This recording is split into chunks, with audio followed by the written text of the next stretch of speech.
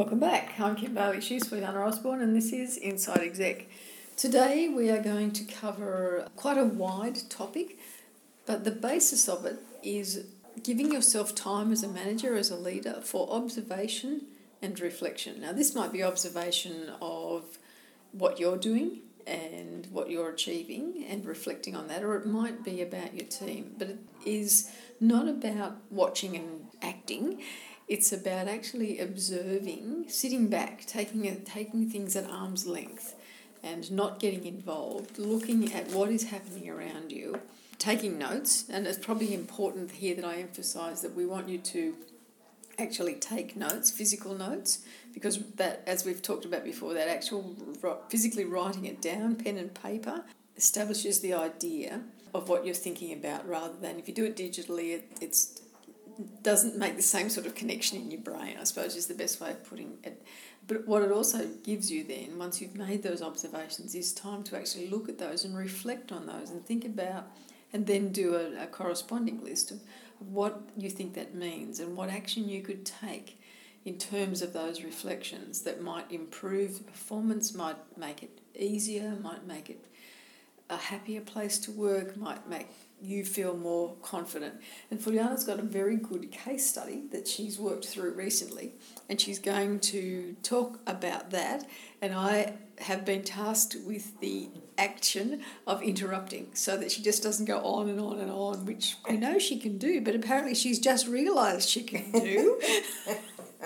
I realised a long time ago. So my challenge today is to find a time where I can interrupt, and I'll probably have to wave my arms around, because I know once she starts, there's single focus. It's like, I'm going to say this, and just whatever you're doing can wait until I finish what I'm doing. So tell us your case study, Fuliana. Okay, I'm talking about a CEO of a medium-sized company, very highly regarded and very well liked by his team, customers, shareholders, etc. One of the things that he approached me, he wanted to, I suppose, improve on, if you like, is that he tends to jump in, and whilst he is extremely smart and can suss out the situation and assess the situation very, very quickly, sum it up and come up with good suggestions and usually get good results, he is keen to do more with what he's got. And that is based on the feedback that he's got from other people. Doing more with what you got is a topic that... Oh, she let me have it. This is intro into me being able to say something. I listened to one of my favourites, Simon Sinek, this morning on the way in, and I was so impressed with what he was talking about. He was looking at the attitude that we have to our resources, and the situation where, as we are in at the moment, where economically things are getting tighter, and so the opportunity is for that you will come to a situation where the boss or the shareholders or someone comes to you and says, you have to do more with less. And that's a really stupid thing to say. The examples he uses is you saying to a child, well, you're stupid, but what can I do about it? And really what we should be thinking about is, how can we do more with what we've got? And that comes back to this observation, looking at how things are done, who's doing what, and actually reflecting on whether something more could be done with those resources. So back to my CEO. As soon as we start talking, he assumed he's very well read, he's very well experienced and extremely intelligent. And he's quickly decided he knew what I was going to say and what the outcome is going to be. So to me, I saw firsthand how he just jumps in. So I said to him, well, we're going to look at a way to which we can get you to observe yourself the way other people observe you, and then decide what to do from there. And I had something in the back of my mind, which is something I use personally. I didn't tell him that at the time, but it's LORE. Anyway, and then I said to him, I'll get to the LORE later, but for now. And he then suddenly said, oh, isn't that about traditional knowledge of stories about a subject? Isn't that the definition of LORE? And I said, I don't know. That's not. And then he said, what about, was it that new TV series? It's like The Walking Dead. Never heard of any of them. I'm sure your listeners might have. And I said to him, no, none of that. This is an acronym. I will talk about it later. So because of the way he is, we made sure we're in his office with a television. He picked a program that's irrelevant, could be a movie or anything. And we decided we will watch a few minutes of a conversation happening between the main people in that video. Then I stopped it suddenly and I said, tell me, what did you see so far? Very, very quickly, he was able to tell me about who, where, what, and what's the background and all of that. And he's never seen it before. May emphasize, he's not seen it before. I said, okay, well, what were they talking about? And he kind of said, but not exactly. And I said, just for you guys, they were talking about purchasing a vehicle, maybe a truck, maybe a van or something like that. And I said, well, what did you hear?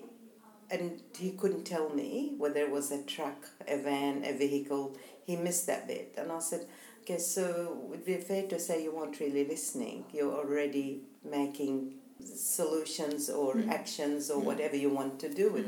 We played it again, and yes, he then heard the words. And then he said, yeah, I see what you mean. So after that, then I said, oh, what else? And he said, I just told you everything, and went back to telling me the big picture and where it's going to go and what was the background. And I said, no, you're going back into your normal mode, which is fantastic. Don't ever lose it. But if you're trying to do more with what you've got, the listening, we just did that. And says, what did you see? What was people's reaction? What was the environment? Did they move from the office? Did they go out in a garden? What were they talking about? Were they talking and walking? Were they sitting? Were they in a room? Were they, he had to think about that. So we played it again. And then he could hear and observe. So then I stopped it. And he says, right, now, can I tell you what I think now that I've done all of that? That's good. I've got the listening and the observation. And I said, well, no, I actually don't want you to talk. And he said, oh, well, what good is that? And I says, now I want you to reflect. Think about it, and then you can tell. And that last bit is engage. You can engage directly with the people, if they were alive and real, or with me. Anyway, so my LORE is about listen, observe, reflect, and engage. To me, that was one way of getting that message by keeping it neutral and keeping it away from personalities, business, and whatever. You can find whatever way that works for you as listeners, for you, for your friends, for your staff, for your managers, whatever it is. Find that. Use even your own acronym. But the idea is about really listening, observing the whole situation. Stop and think about it. We sometimes don't reflect enough. I've done all of that good and then jump in and then engage. Engage might be get involved. Engage might means do nothing. That was a conscious decision to do nothing. So that's where that went. The person was happy and felt it's something he quickly can work with. And I said, before we leave this meeting, I really have to tell you something. Here it comes.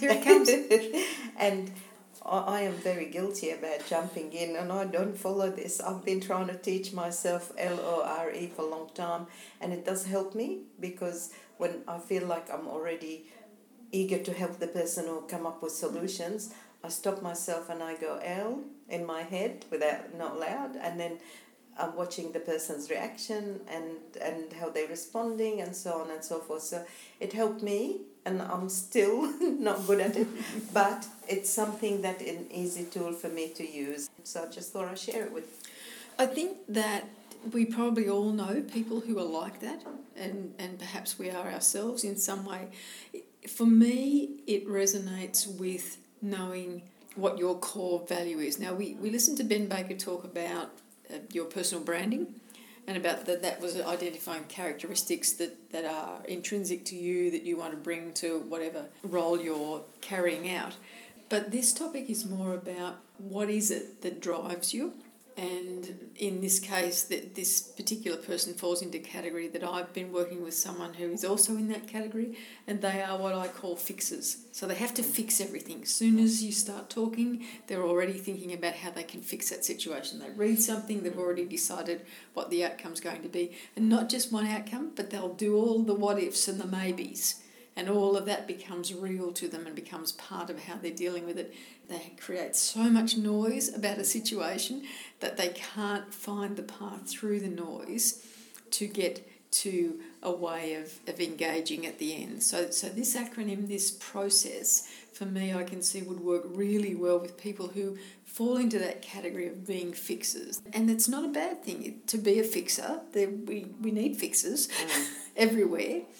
But you need to, I think, identify, recognise, celebrate that that's what you are, and find the tools that will help you be the best fixer that you can by understanding all of the things that need to come into the fixing of the situation or the activity or whatever else it is.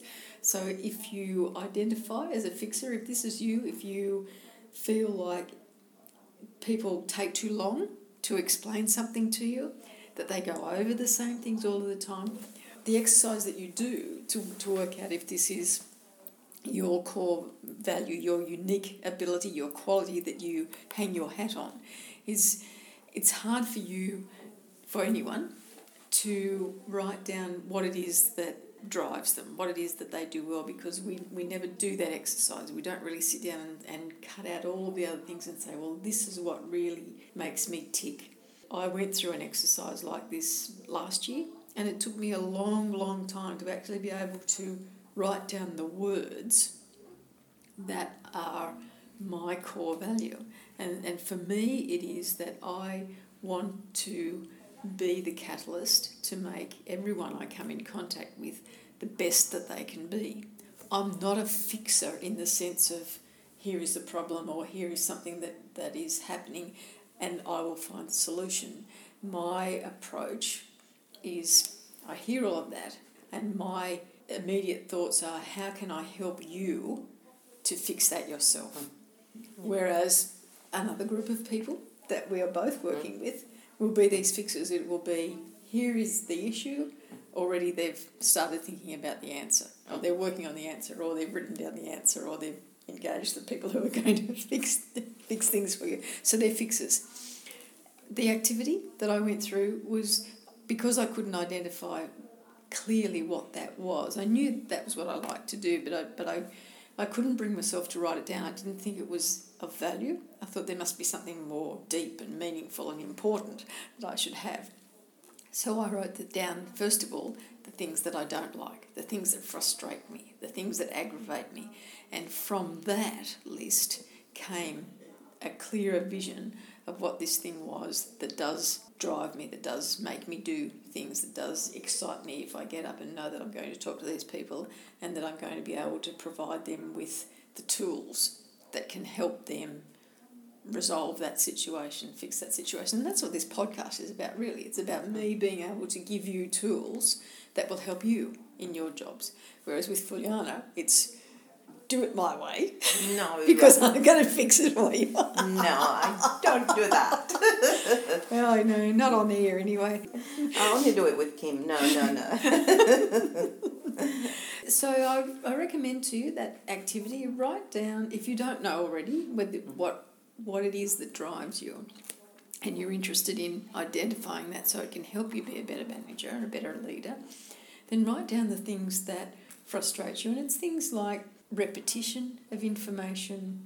For a fixer, it would be that repetition of information frustrates you, the irresponsibility of people of always bringing you problems, that even though you fix it, you don't feel like they're learning anything, and so it aggravates you and it comes back to the repetition. You've got to do the same thing over again. You've got to tell the same people the same thing, or they always come to have their problems fixed. So I don't ever see them extending themselves. So write down the things that frustrate you, and that will lead you to the thing that you like doing the best out of that situation. It's nodding ahead. I think that's probably covered all the things we need to do. We'll put down that acronym so that you can use that to help you listen, observe reflect, and then engage. But for now, I'm Kim Bailey, she's Fuliana Osborne, and this is Inside Exec.